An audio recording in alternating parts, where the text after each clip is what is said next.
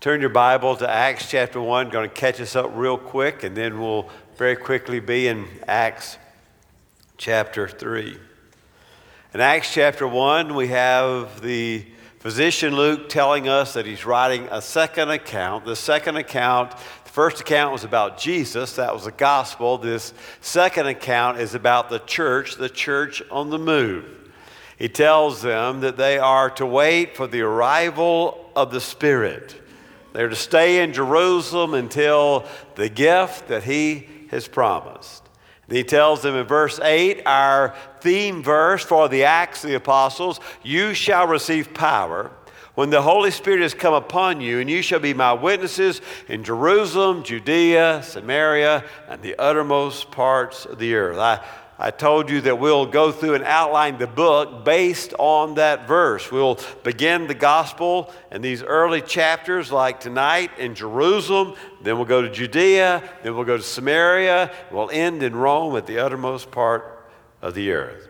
Next thing we have in Acts is the ascension, and they watch, and I told you the ascension happens only in Luke books, and in Acts it's alluded to in John, but really only found it taught clearly in books written by Luke. But Jesus ascends to heaven after 40 days on earth. Then they replace the apostle Judas with Matthias, and then in chapter 2, the thing that they had been waiting for, the day of Pentecost comes, the Spirit falls.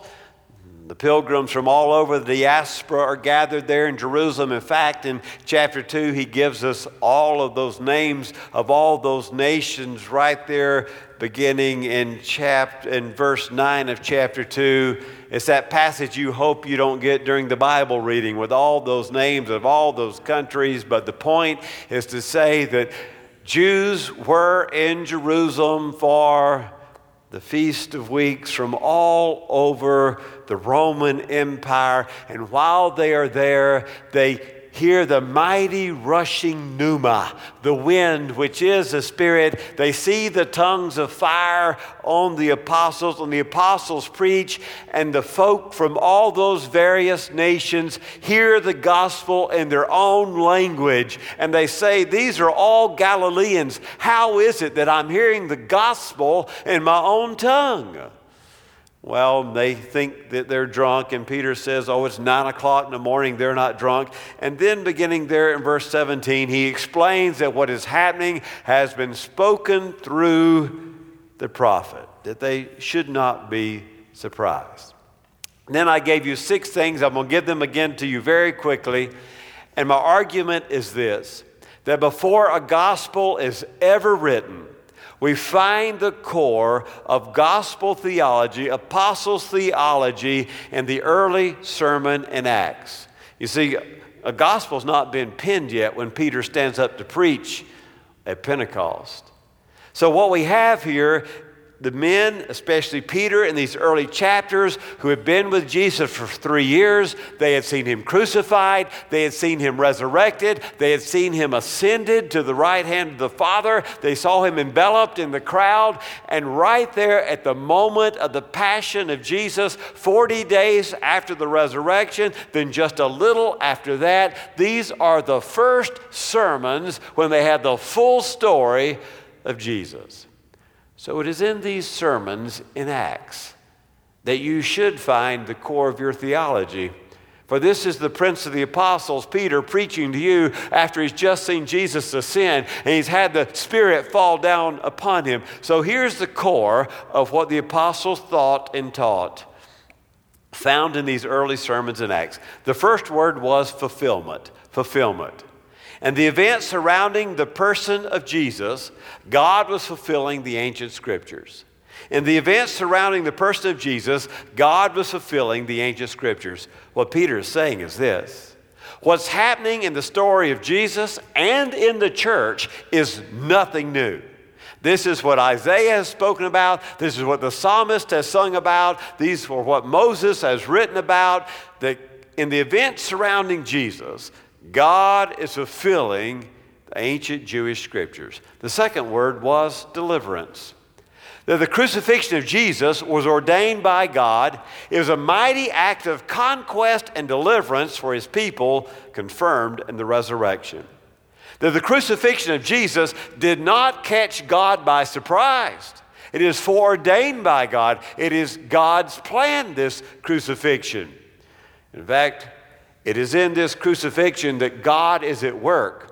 The message of Peter in these sermons is this: in the person of Jesus, especially in his crucifixion and resurrection, God is at work for our liberation, our salvation. The third word was exaltation. This same Jesus that we've seen crucified, we've seen witnessed him as being resurrected. He has been exalted and is now seated as Lord in Christ at the right hand of God. So, exaltation. The fourth word is Spirit. That Jesus has poured forth God's Spirit upon his people. That's when he's speaking there in verse 17. It should be said in the last days, God says, I will pour forth my Spirit upon humankind. Jesus has poured forth the Spirit.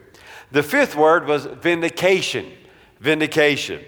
This same Jesus we've manifested to the world again in a second advent, and he would judge the living and the dead. That there'll be a second advent, a second coming of this Jesus, just like you saw him ascend, said the divine beings. You will see him descend or come again. He'll be vindicated, this time as a mighty judge of the earth. And the last word is repent. When they hear Peter preaching with all this passion, the kind of passion you would have if you'd seen Jesus crucified and resurrected, you had seen him ascended to the right hand of God, you'd had the Holy Spirit fall down upon you, and you were preaching about the fulfillment of the Old Testament scriptures, the people say, what must we do to be saved? How can we have a part in the kingdom of God? And the message comes in this sermon. As he preaches, look at verse 38 of chapter 2. And Peter said to them, repent, let each of you be baptized in the name of Jesus Christ for the forgiveness of your sins, and you shall receive the gift of the Holy Spirit.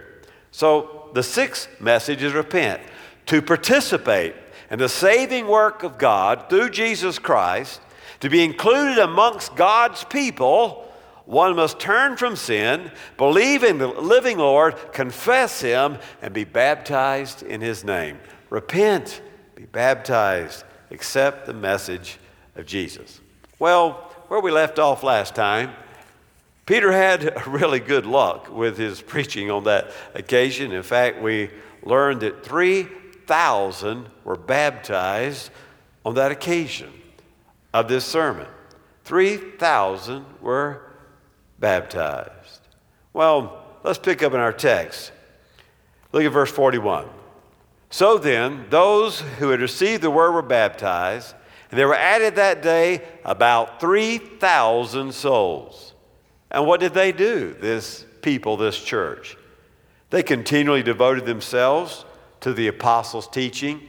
What is the apostles' teaching? The 6 things I just gave you. That's what they studied. That's what they taught. That's what they believed. That's what the apostles preached. And to fellowship. That word means, it's a koinonia. It means sharing. They shared and fellowshipped, shared with each other. And the next thing is they broke bread. That's code language for what? The Lord's Supper. They celebrated the Lord's Supper. And they also prayed. There's 4 things the early church did.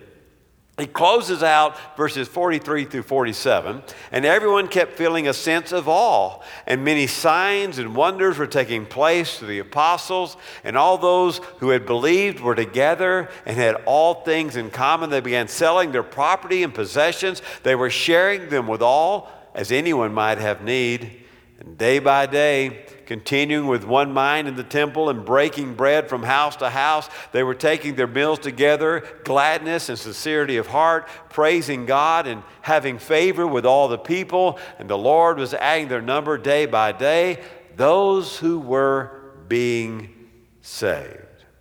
So we find out at the end of Acts, and there's some more allusions to this in Acts, that they were very generous, they were giving, they sold property, they gave it, and it was a voluntary thing. And in fact, the fact that Barnabas is praised for doing it means it didn't happen with everybody all the time. But I do want you to see they had open hearts and open wallets to those who had a need. Chapter 3. Peter and John were going up to the temple at the 9th hour. That would be 3 p.m., an hour of prayer.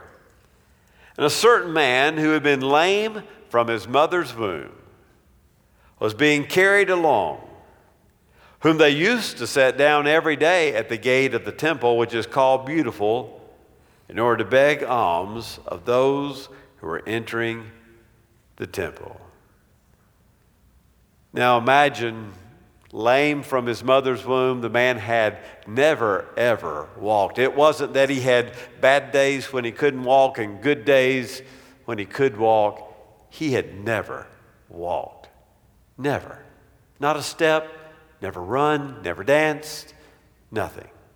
And can you imagine every day he was set outside in the Gentile court, and every day he was sort of like a broken record. Alms, alms, alms for the poor. Alms, alms, alms for the poor.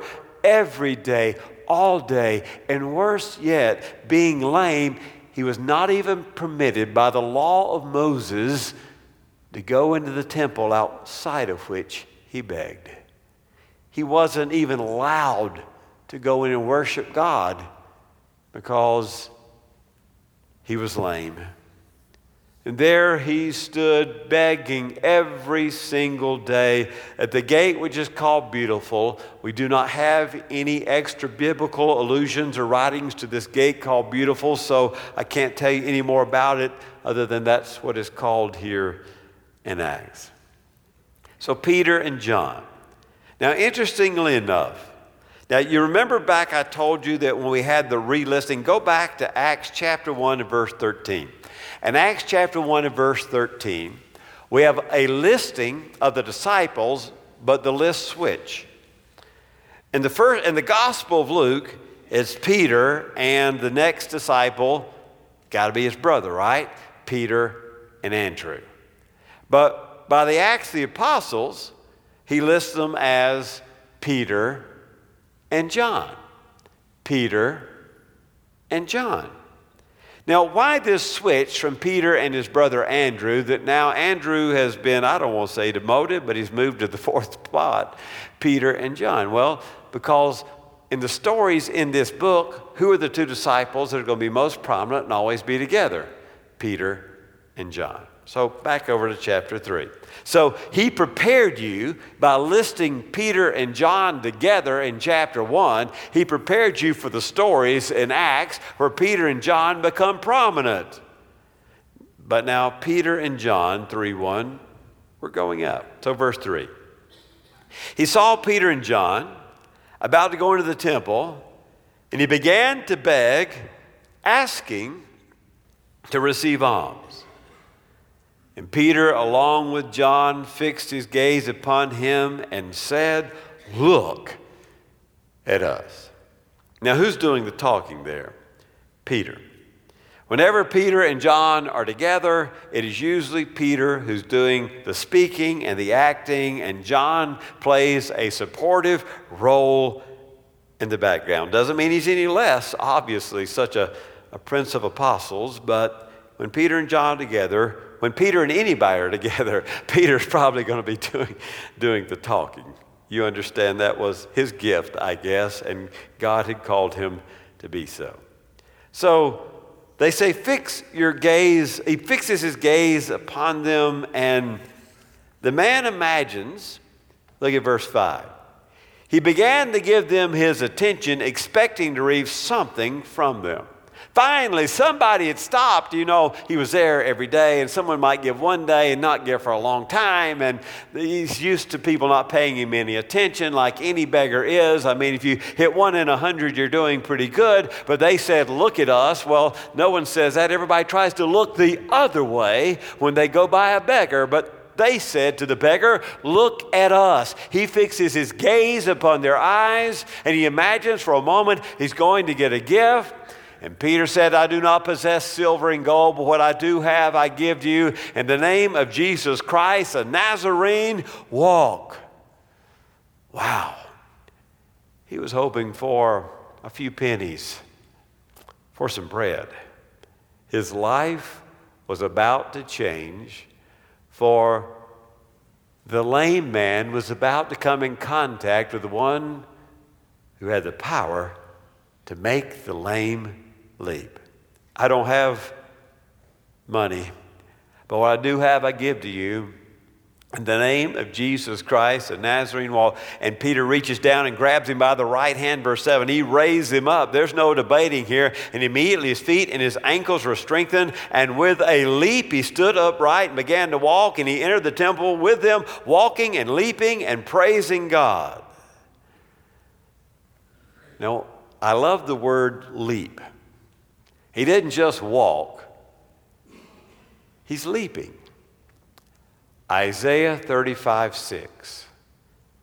In the day of the Messiah, the lame will leap like a deer. When the Messiah is there, when the Messiah is present, one of the signs will be the lame will leap like a deer. It reminds me of John the Baptist sends the messengers to Jesus. John the Baptist is in the dungeon and he sends the messengers to Jesus. I mean, he had condemned Herodias for her sin, and she wanted to have his head on the platter. He's down in the dungeon waiting to have his head on the platter, and he knows it's not going to go well for him. He has been a moral prophet to the powers that be, and he's in a lot of trouble for speaking the truth. You remember, he sends the messengers, John the Baptist does, to Jesus, and they ask the question, are you really the Messiah, or do we need to start looking for somebody else? You know, this is the John the Baptist who stood at the River Jordan and said, behold the Lamb of God who takes away the sins of the earth. And now his cousin, the forerunner, the one like Elijah, is not even sure, because now he's in a prison and the gospel doesn't seem real. And so he sends his disciples to Jesus to ask, are you really the one? Or do we need to start looking for somebody else? And Jesus says, you go back and tell John, the poor are having the gospel preached to them, and the lame are leaping. When the gospel is preached, when the Messiah is present, the lame will leap. And look at verse 8, and with a leap, he stood upright and began to walk, and he entered the temple. Look at that. He had never been allowed to enter the temple before because he was lame. He'd been in the court of Gentiles, and now imagine the momentous moment when he actually goes into the temple. And with him walking and leaping and praising God, and all the people saw him walking and praising God, and they're all going, isn't that the fellow who's always there? Isn't that the one by the beautiful gate who begs? And how is it that he's now walking and leaping? We've seen him for decades. He has never moved like that. And they were filled with wonder and amazement at what had happened to him. Now, you need to know that the miracles in Acts are like the miracles in the Gospels. The miracles in the Gospels and the miracles in Acts are a forerunner to the preaching of the truth. They exist so people will say, what's this about? And then Peter can stand up and say, here it is. And he gives them the 6 things I gave you. the apostles' theology. So the purpose of the miracle is, in fact, John's gospel calls them signs or semeion. It's the idea of pointing to something beyond itself. And so Peter takes the opportunity to preach, and here we go, Peter's second sermon. If you have headlines in your Bible, verse 11 of chapter 3, it probably says Peter's second sermon. And so does this second sermon sound like that first sermon? Does it have those 6 elements that I told you are the apostles' theology that you need to hang your hat on as central even before the Gospels? Well, let's look and see. And while he was clinging to Peter and John, that's the man, all the people ran together, the so-called portico of Solomon, full of amazement. When Peter saw this, he replied to the people, men of Israel, why do you marvel at this? And why do you gaze at us as if by our own power or piety we had made him walk? Now, here's the difference. In fact, the healings and miracles that take place in Acts. In fact, he made an allusion over there in chapter 2 that there were a lot of wonders happening, that there were miraculous things that were happening there because the apostles were present. Look at chapter 2, verse 43. And everyone kept feeling a sense of awe and many wonders and signs. So like the Gospels, this early church, the apostles, like Jesus, were doing wonders and signs. The wonders and signs point to the opportunity to proclaim the truth about the gospel. But here's the difference. Here's the difference between the wonders and signs in the Gospels and the wonders and signs in the Acts of the Apostles. The wonders and signs in the Gospels are done by Jesus primarily, and he does them by his own authority. And the wonders and signs that happen in the Acts of the Apostles and beyond happened by the apostles claiming the name of Jesus. Peter can't do anything by his own name. John can't do anything by his own name. Jesus just said, arise and walk. Peter had to say, in the name of Jesus, the Nazarene walk. You see the difference? Jesus was the Christ. He just said, walk or rise or come forth. But Peter has to say, not by my power, but in the name of Jesus the Nazarene, the Christ, walk. Well, he begins to preach. The God of Abraham, Isaac, verse 13, and Jacob, the God of our fathers, has glorified his servant Jesus, the one whom you delivered up and disowned in the presence of Pilate when he had decided to release him. But you disowned the holy, righteous one and asked for a murderer to be granted to you. You remember Barabbas. And put to death the Prince of Life, the one whom God raised from the dead, a fact of which we are witnesses. The primary role of the apostle was to be a witness to the resurrection of Jesus. We saw it with our own eyes, this Jesus that you crucified. On the basis of faith in his name, the name of Jesus, which strengthened this man whom you see and know. You know the man. You saw him there. And faith which comes through him has given him his perfect health in the presence of you all. And now, brethren, I know that you acted in ignorance, just as your rulers did also. But the things which God announced beforehand by the mouth of prophets that his Christ should suffer, he has fulfilled. So far, you already see 2 of these elements of the apostles' theology. Right here, he says, this is the fulfillment of the prophets. Look at verse 18. God announced these things beforehand through the mouths of prophets. Well, that's number 1, isn't it? Fulfillment. And number 2 is in verse 18 as well, deliverance.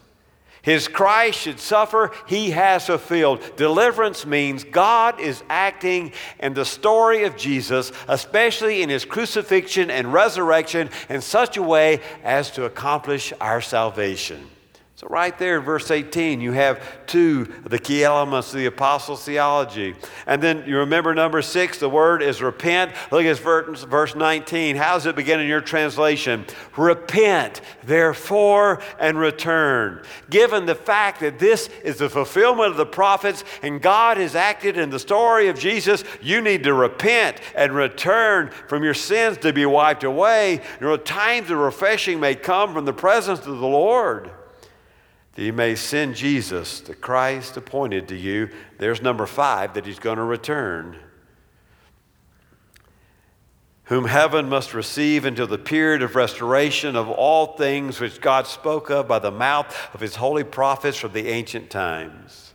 We're back to number 1 again, fulfillment. Moses said, now remember the image of Jesus as the second Moses, the second liberator. In the Old Testament, what's the key event? In the Old Testament, the key event is the Exodus, the freedom from Egypt. In the New Testament, the key event is Exodus, or liberation from sin and death, through the second Moses, Jesus. So verse 22, Moses said, the Lord God shall raise up for you a prophet like me from your brethren. To him you shall give heed in everything he says to you. It shall be that every soul that does not heed the prophet shall be utterly destroyed from among the people. And likewise, all the prophets, not just Moses, have spoken from Samuel and his successors onward. Now Samuel anointed who as king? David. What is the ultimate fulfillment of the line of David? Christ. It is you who are the sons of the prophets. Now, they're not of the prophetic guild like they're the line of prophets, but rather they are inheritors of the truth of the prophets and of the covenant of the prophets, which God made with your father, saying, Abraham, and in your seed all the families of the earth shall be blessed. For you first God raised up his servant and sent him to bless you by turning every one of you from your wicked ways. Don't you love that Genesis passage? In you, Israel, all the sons of earth are to be blessed. That's what Israel was to do. They were not to be a people of privilege. They were to be a people to bless all peoples, beginning in Jerusalem, Judea, Samaria, and then the uttermost part of the earth in Jesus, descendant of Abraham. All humanity, all nations of the earth all should be blessed. Well, if you preach that well and that strong, you're going to get arrested. And that's what happens. And the authorities are about to show up. They're about to have an arrest. And, well, some bad things are going to happen to Peter and John. You'll just have to come back, figure that out next time. Let's pray. Father, thank you for this powerful chapter preached by the Prince of Apostles about our Jesus. May we know his hope. May we too experience the power of the resurrection. In the name of Jesus we pray. Amen.